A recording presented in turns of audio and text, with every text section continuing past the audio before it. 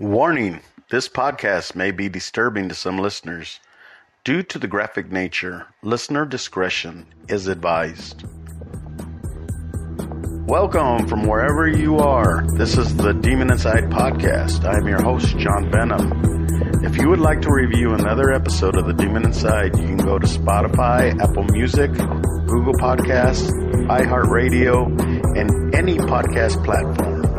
And please, don't forget to subscribe and rate us with 5 stars. A new episode will come out once a week.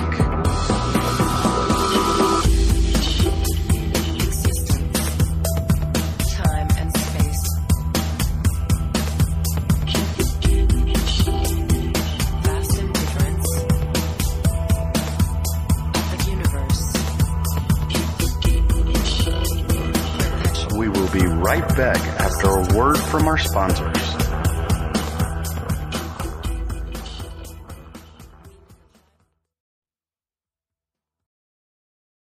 And welcome back to the Demon Inside. Hello, my Demon Insiders, and welcome back to the Demon Inside. I'm your host, John Venom, and welcome to the second season of the Demon Inside. I'd like to thank all of you, my Demon Insiders, who have made this possible for me to continue my work, to continue my investigations, and for supporting me as much as you do. Remember, hit subscribe and hit 5 stars and tell your friends about me. I know a lot of your friends are probably like, this thing is scary as hell, but tell your friends that aren't scared. How's that sound? Before I start, I wanted to tell Clyde Newton, which he's from Florida, and I saw him at a gas station, and I wanted to ask him because I saw his license plate. It said Florida. And all these cases, a lot of these cases that we get are from Florida. So I wanted to ask him if the news in Florida is really weird. He says that it's so weird, it's pretty much normalized. So that's saying something. I told him that there was probably a gateway to hell there, and he said, more than likely. So there's a lot of different cultures, a lot of different people, and a lot of these people have, the dark magic backgrounds. Also, London, I picked her up in Uber, and she was also telling me that there's a lot of different cultures in Florida, and so sending a shout out to London. She works at Hooters and Shirts here in Texas. And she's not a Hooters girls, guys. She's actually a cook. And she's a really good cook, too. So if you get a chance, go down there, say hi, eat something. Then we got Gregory, who also from Uber. I actually picked up this poor guy twice. And when I remembered who he was, I was telling him about the podcast. And he was like, yeah, I remember. And then he kind of shut down. He didn't want to hear about it anymore. But I still wanted to send him a shout out because he's probably one of the few that was like, oh my God, what the hell are you talking about? And then Jarek from Mississippi. Thank you, brother. I had a great talk with you. And I appreciate the fact that you guys get in my car and you're very polite and very nice. And I usually don't try to throw out my podcast unless it comes around to that. And there's some of you that will look at it on my profile, and others that will just, start talking about, oh, I've seen, I listen to podcasts or whatever. So with that, I'm going to go ahead and start today's episode. This episode is about Tyree Lincoln Smith. It's a very, very disturbing story. Started out as an alleged axe murderer, chopped up his victim's head, removed part of the brain and an eyeball, put them in a plastic bag, walked 12 blocks to this cemetery here, the Lakeview Cemetery, and then ate them in front of his brother's gravesite. That's gross. He's crazy. What he did to him. It was crazy, gross. Couldn't eat, just thinking about it, and, it turned my stomach. Psycho, something happened, who did that, It's incredible, it's so sad. His name was Angel Gonzalez, but his friends all called him Toon Toon. The man was found face down on a mattress in the 3rd floor of this house at Bridgeport. His head had been bludgeoned by an axe. He had been missing for about a month when one of his friends happened to see his jacket through an open window and called police. What they found horrified them. It's just devastating, I mean, he will be missed because everybody loved him. Tyree Smith was arrested for murder at this home in Florida. Police say he confessed to killing him and cannibalizing the organs in front of his brother's grave. It's gross. Nasty. He should have the death penalty. The way he was killed, they should kill him like that too. I'm not trying to hear he's insane or he don't have, his mind's not there. I want justice to be done. 20 to life with no parole.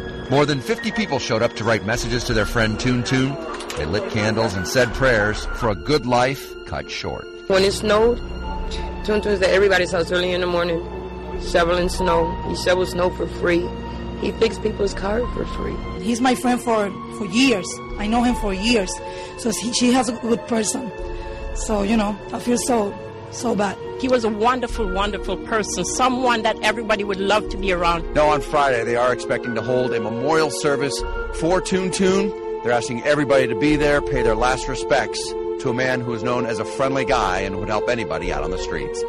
I'm Bob Wilson, on the scene in Bridgeport, News 8.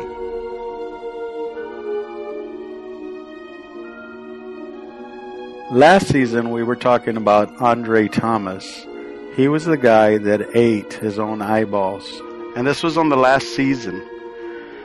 If you haven't heard these seasons, the first or the last, I would go back and listen to the first season. Listen to it from the beginning, because what I like to do is I like to do these in pairs. And sometimes maybe 3 or 4 at the same time, so that way you could see the pattern.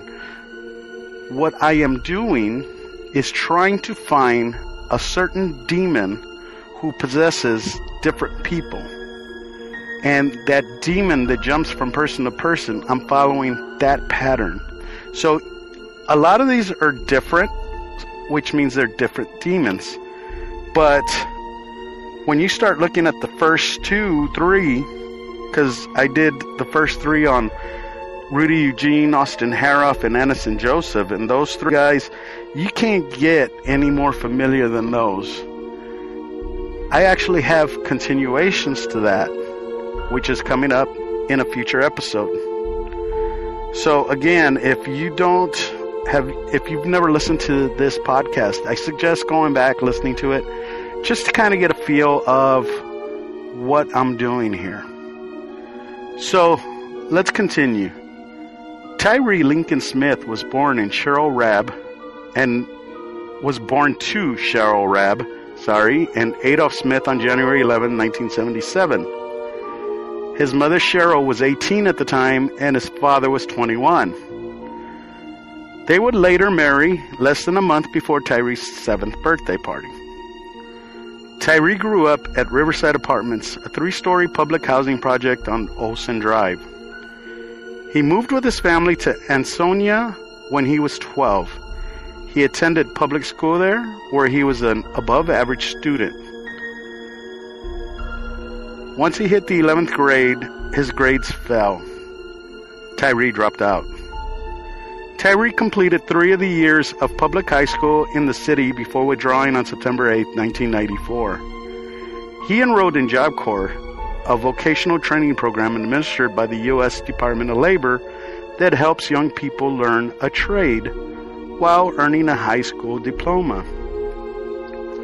During that time, he was once found outside in the middle of winter, dressed only in his underwear. Later, he moved to California, where his cousin, Nicole Rabb, said he worked as a model. He fathered a son there in the late 1990s. In 2007, Tyree was charged with assaulting his girlfriend by police in Yolo County, California. He was convicted, but he was put on probation and served no prison. In December of 2010, distressed after losing his job at Starbucks, Tyree asked his brother-in-law to get him a gun. Tyree was hearing voices that were instructing him to kill certain people.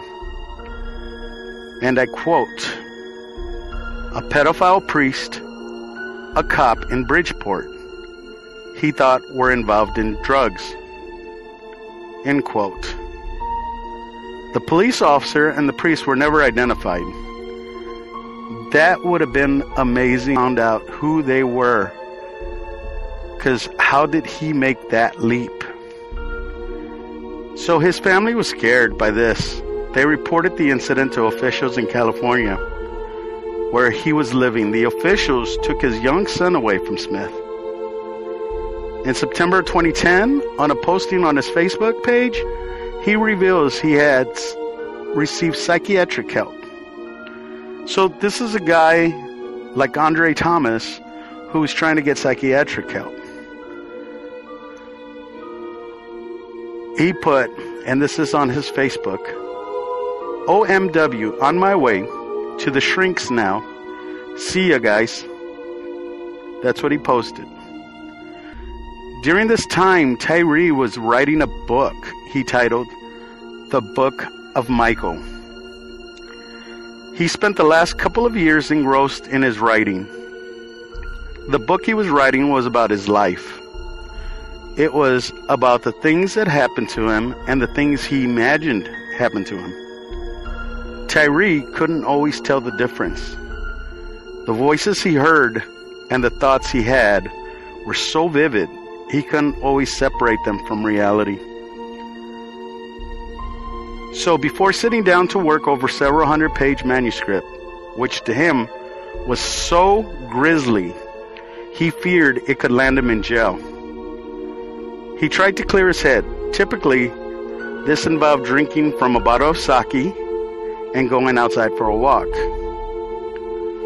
On January 2011, he posted extensively about his frustrations with the writing process. And I quote, "I've tried really hard to write this book. First, I lose 150 pages worth of work. Now, somehow, my flash drive is missing. It has about 300 pages worth of work on it. I really do hope I misplaced it. Which I can't see due to the fact I do not move anything on my desk. I am not going to accuse my son, as I somehow always do when something turns up missing." 8 hours later, Tyree posted that he found the missing flash drive. And he put, I quote, "Okay, I drink a lot," he wrote, "but there's no way in hell this flash drive was sitting literally in front of me like this. All I had to do is raise my head. It was even eye level too. Okay, I'm done being paranoid. Thanks again. I should stop playing so many war games." End quote. In July 2011, he moved to Lynn Haven, Florida, where he lived with a girlfriend, but things got worse. On Tyree's Facebook page, he told everyone that he had moved to Lynn Haven. He then talks about his son, who lives in Sacramento, and exchanges "I loves you" with his mother. But his most unsettling post came toward the end of his time on Facebook, a period he declared over on January 12, 2011. And I quote, "Devouring your flesh, smelling your bodies burn in a heap," he wrote.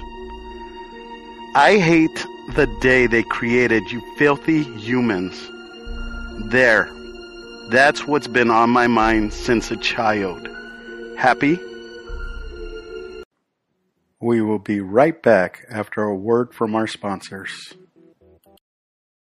And welcome back to The Demon Inside. 11 months later, he went to live with his cousin Rab. And she said that he was acting strangely and carrying a book bag with his book in it and a hatchet. that he had bought at Walmart. Tyree told her he was going to Beardsley Park, then to his former home on Brooks Street. He said he was going to look for someone, anyone, who nobody cared about. She said, that's what she said. Then her eyes going wide, she added, he also said he was going to get blood. He was going to kill someone and get his blood. So that night, he went off and went to his old apartment that had been shut down and was abandoned. And he was sleeping on the porch. And it was cold out. And this homeless man named Angel Tun Gonzalez, he was 43 at the time. He didn't know Tyree, but he was a nice guy. He woke him up and invited him in out of the cold. So they go into the abandoned building. When Tyree was walking in, the voices told Tyree, this is your blood. When Gonzalez turned to fix the fire, Tyree took out the hatchet and attacked Gonzalez. The next day, Smith returned to the cousin's house with blood on his pants, hands, and the axe. He told his cousin, Rab, that he was sleeping on the porch at an abandoned building, and this man walked him in, and that he started beating the man's face and head with an axe. And he beat him so bad that he was able to take out his eyes and some of his brain matter. He then took the brain matter and the eyes to a cemetery nearby where one of his relatives laid, and on top of that grave in Lakeview Cemetery, he consumed the guy's eyes and brain. So, of course, hearing this, his cousin threw him out of the house. And she called his mom to tell her that something was horribly wrong with him. He ended up moving to Florida, where he was staying with a girlfriend or a friend. It's really not clear. And about a month later, he was arrested by SWAT members. People around that neighborhood said they had seen him sometimes walking around barefooted, which was really rare because it was kind of cold during that time. But he seemed very quiet and to himself.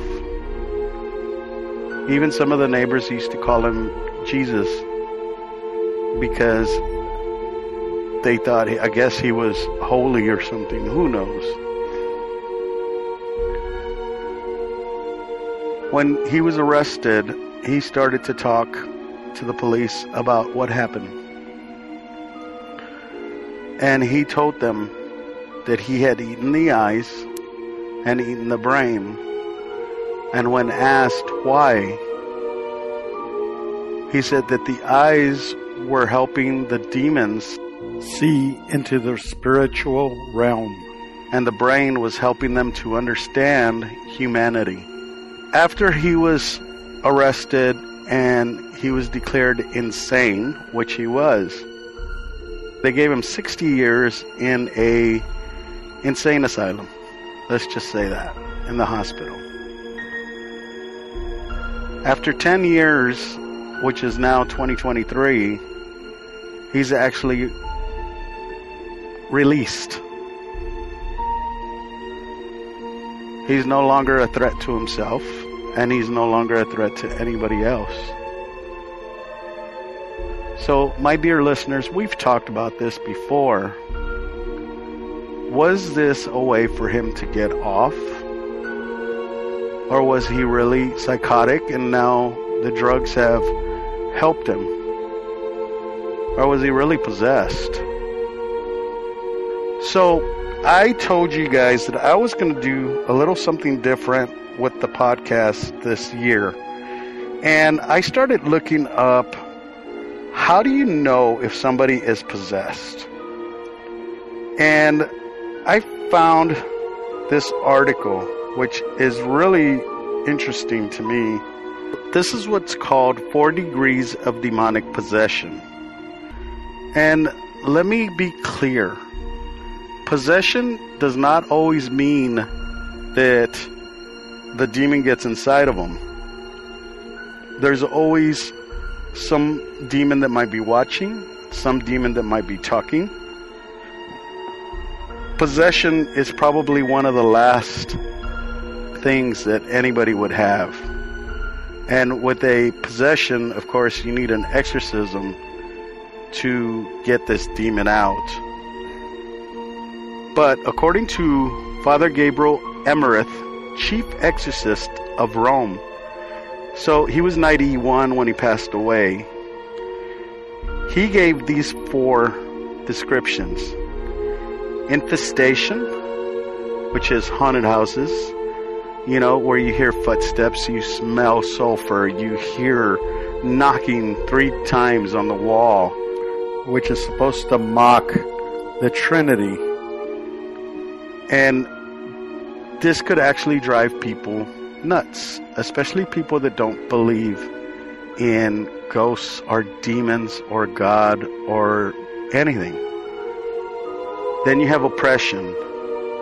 Oppression is activity which steps up with physical attacks, sleep disturbances, nightmares, frequent and severe illnesses, major depression and anxiety, severe financial or employment problems, and relationship troubles. So, yes, it happens normally, but this is one of the signs. And demons will use these signs to mask that they are trying to take over somebody. Demons are always going after people that are weak, people that are prideful, people that are self-assured that no, oh, well, this isn't true. Whatever, it can't happen.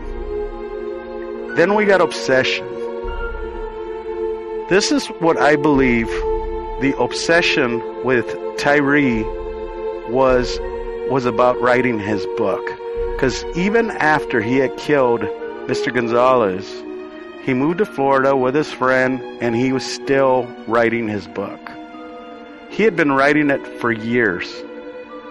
And this was a book, like he said, that if the police would have found, would have probably arrested him. I really wish I could find this book, guys. I even sent a message to his friend that he was living with, and I've never gotten a response. Through this obsession,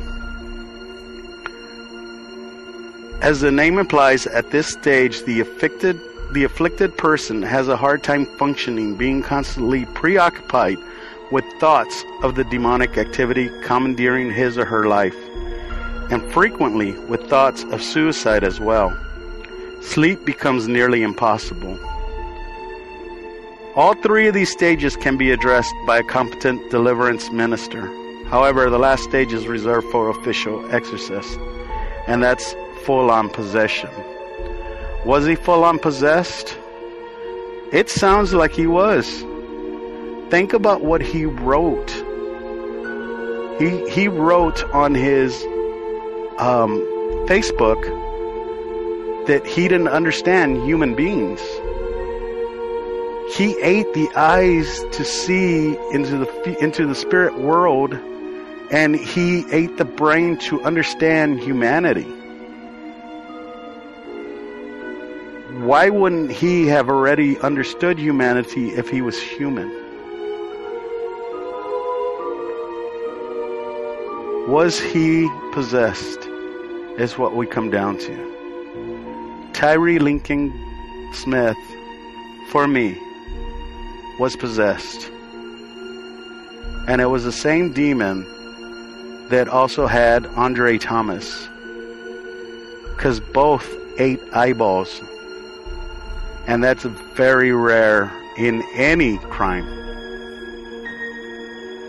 And just to let you know, now that he's already out, he's told his doctor that since he's already eaten human flesh, he doesn't mind eating anymore. The doctor, the psychologist that talked to him, also had a feeling that Tyree wanted to eat her. Literally. Hopefully the demon is out of him at this time. But how can we really be sure? He was treated medically, not spiritually. And we know that medically doesn't take out a demon. It just prolongs them. Because eventually when the demon sees fit, he'll come back around and do it again. Thanks for listening, guys. I'm so glad that we did this, and thank you again for listening to The Demon Inside, and I will talk to you all on the next episode. Remember to hit 5 stars, remember to subscribe to this channel, and take care.